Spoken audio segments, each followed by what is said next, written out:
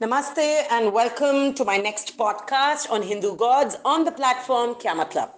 In this podcast, I talk about the very beautiful goddess Saraswati. So, who is goddess Saraswati?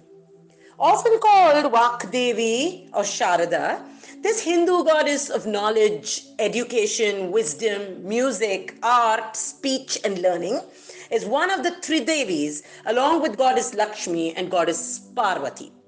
She is the wife of Lord Brahma, the creator of this universe. Depicted as a beautiful lady dressed in pure white, often seated on a white lotus symbolizing light, knowledge, and truth.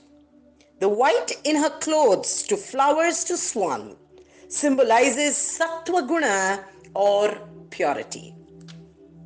She's as white as the moon, clad in white clothes, with white ornaments, radiating with beauty, holding a book and a pen in her hands, the book here representing knowledge. She is often depicted with four arms, each holding a symbolic object. In the left hand, she carries a palm leaf manuscript and ritual water vessel. In the upper right hand, she holds a white lotus flower, while the lower right hand typically performs the Varada Mudra, which is the gift giving gesture.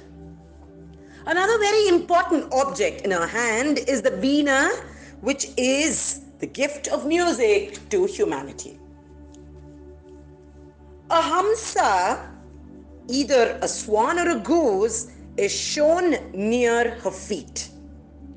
Due to her association with the swan, Saraswati is referred to as Hamsavahini, which means she who has a Hamsa as her vehicle.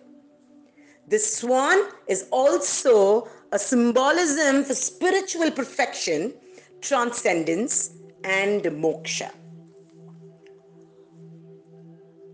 So there are a few festivals which are celebrated for goddess Saraswati. One of them being Vasanta Panchami. This festival is celebrated on the 5th day in the Hindu calendar month of Magha, and the other one being Saraswati Puja, which is celebrated during the Sera across the world.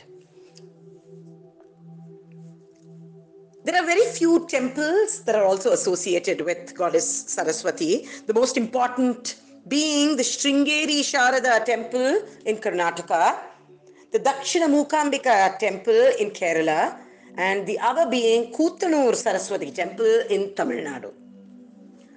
In this podcast, I'd like to add a very beautiful shloka on goddess Saraswati. It goes something like this. Ya kundendu tusharahara dhavala Ya Shubhravastravritā, Ya Vīṇāvaradandamanditakarā, Ya Shveta Padmasana, Ya Brahmāchuta Shankara Prabhritibihi, Devai Sada Pujita, Samam Patu Saraswati Bhagavati, Nishesha Jadyapaha.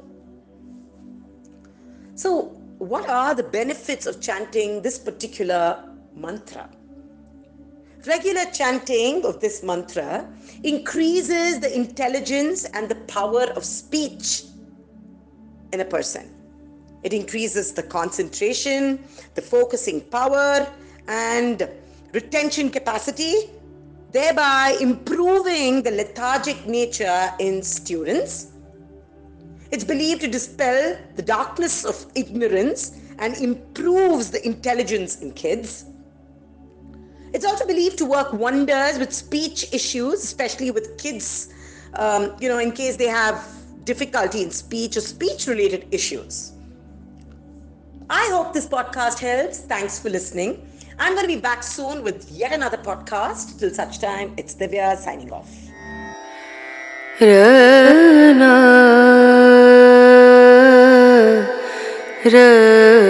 Bangalore is not short of music schools, art schools, or dance schools. But there's not a single shloka school that aims at keeping our children abreast of cultural knowledge thereby tapping an area left untapped shloka education.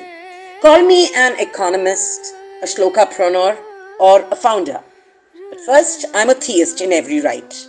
Hello, my name is DIVYAA Swami, and I am the founder of Gurukulam, the Shloka Learning Center, the first of its kind online shloka school. On this platform, Kya Matlab, I will take you through the lesser talked about gods of Hinduism. Stay tuned. कुछ बातों का मतलब, कुछ मतलब की बातें. क्या मतलब?